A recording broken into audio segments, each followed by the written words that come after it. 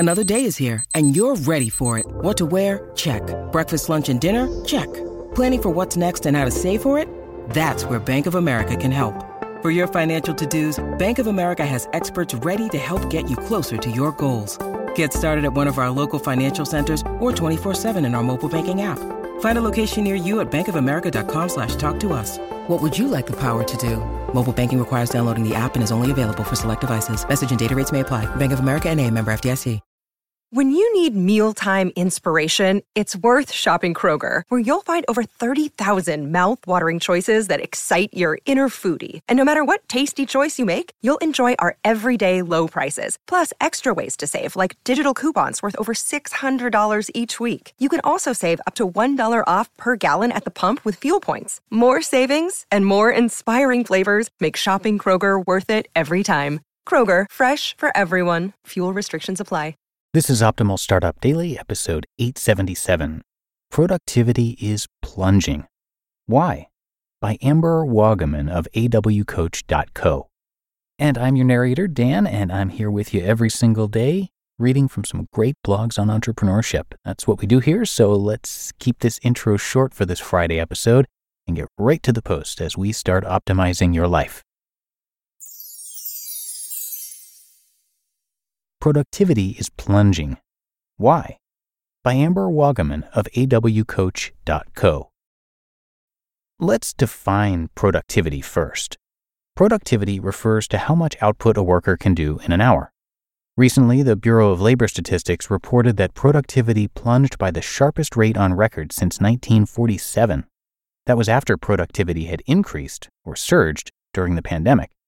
On August 18, 2021, The Washington Post wrote, quote, "The United States is currently experiencing a surge in worker productivity that could rival that of the tech boom 20 years ago, if it lasts." End quote. Obviously, higher productivity is preferable for the economy because it leads to more goods and services available at a lower cost and increases in wages. It also can alleviate many of our top economic issues, like high inflation. This can be an entirely other topic in a newsletter, but I feel it's worth mentioning. In relation to knowledge workers, I'm going to suggest something wildly out of the box here in relation to measuring productivity. Measure it in terms of results, not hours and time. The 40-hour workweek was born out of the Industrial Revolution, first brought to the government in 1866 and became a law in 1940. It took the Great Depression to make it the norm. Things looked a lot different then, and these were hourly employees doing manual labor. They got paid overtime over 40 hours. Knowledge workers are salaried for the most part. Does time still make sense for measuring productivity? Humans are not made equal. Each position has a specific workload that you expect to be accomplished. How do you choose that workload when some people are way more productive without sacrificing quality, and some people are way less productive?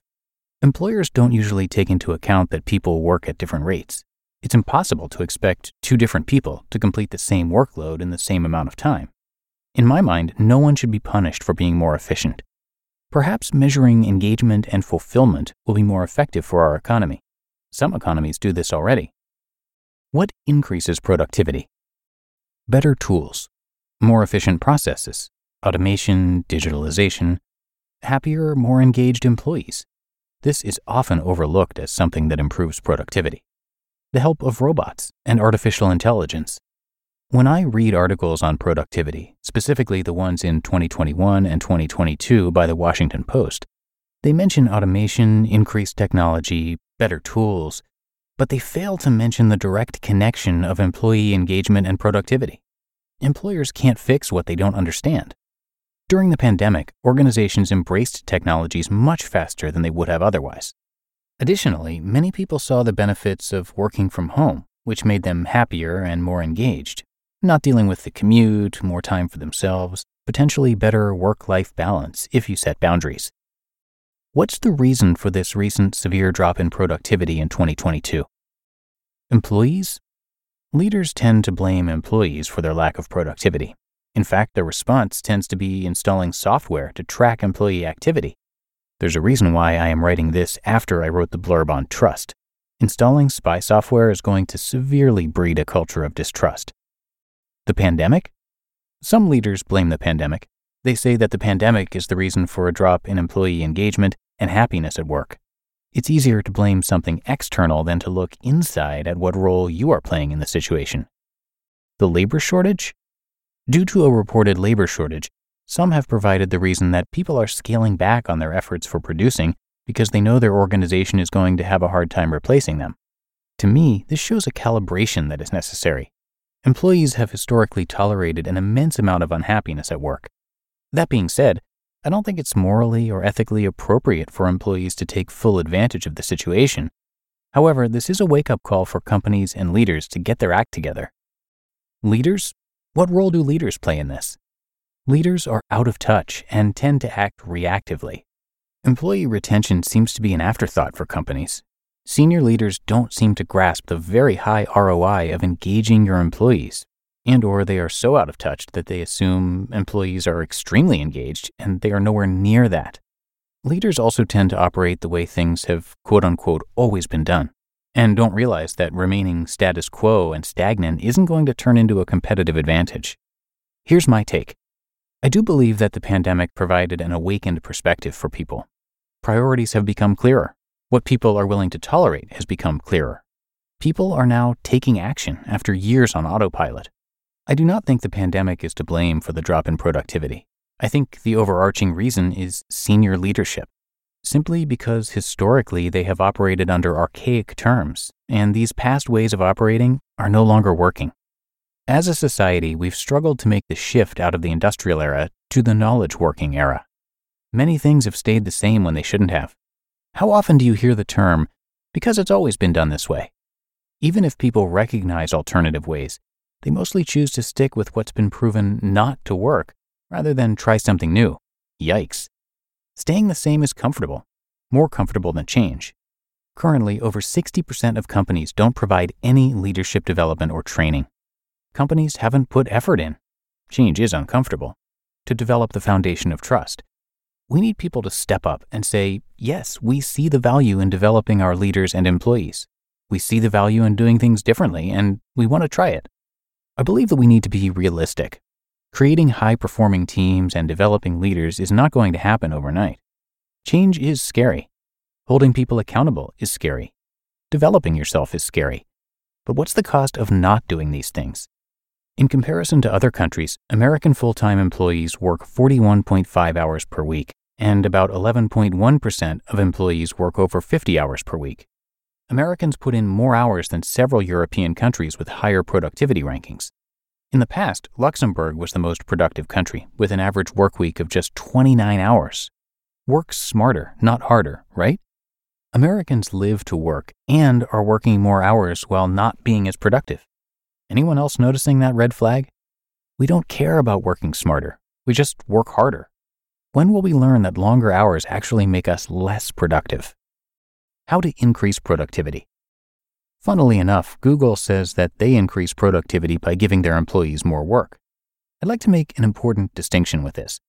This only works if you are training properly, coaching and giving effective feedback, clearly communicating, and exhibiting a bunch of other highly effective leadership behaviors.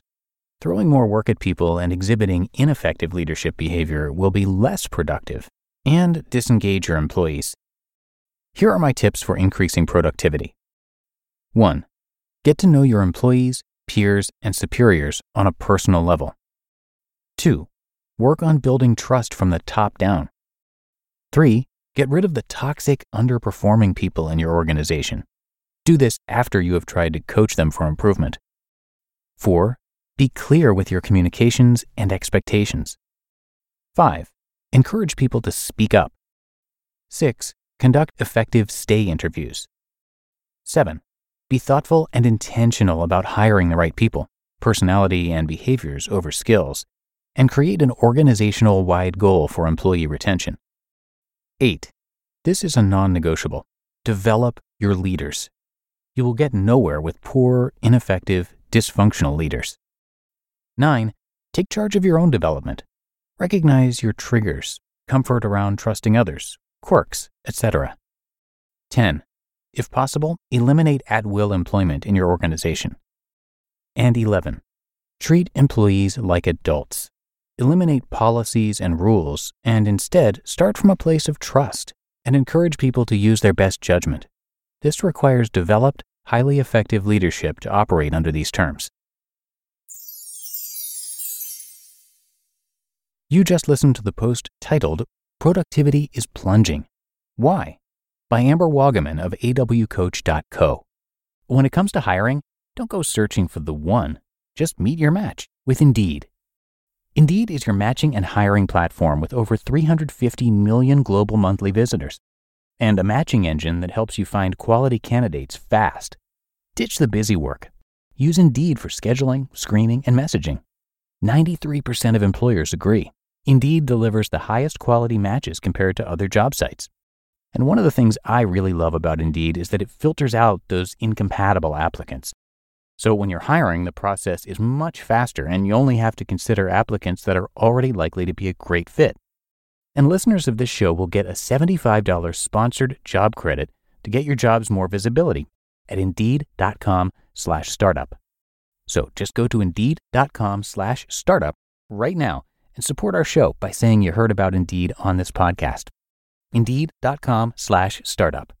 Terms and conditions apply. And thanks to Amber for letting us share articles from her site. Amber Wagaman provides crucial development coaching to leaders and professionals. She partners with you or your organization to upskill, reskill, establish, expand and apply highly effective leadership skills, grow, strengthen and sustain long-lasting transferable skills, heighten self-awareness, and overcome insecurities, low confidence, and imposter syndrome. For more articles and to learn more, check out her website, which again is awcoach.co. That's awcoach.co. But that does it for today here on Optimal Startup Daily. I thank you so much for joining me and hope you're having a great day. And I'll see you back here tomorrow for the weekend shows. That's where your optimal life awaits.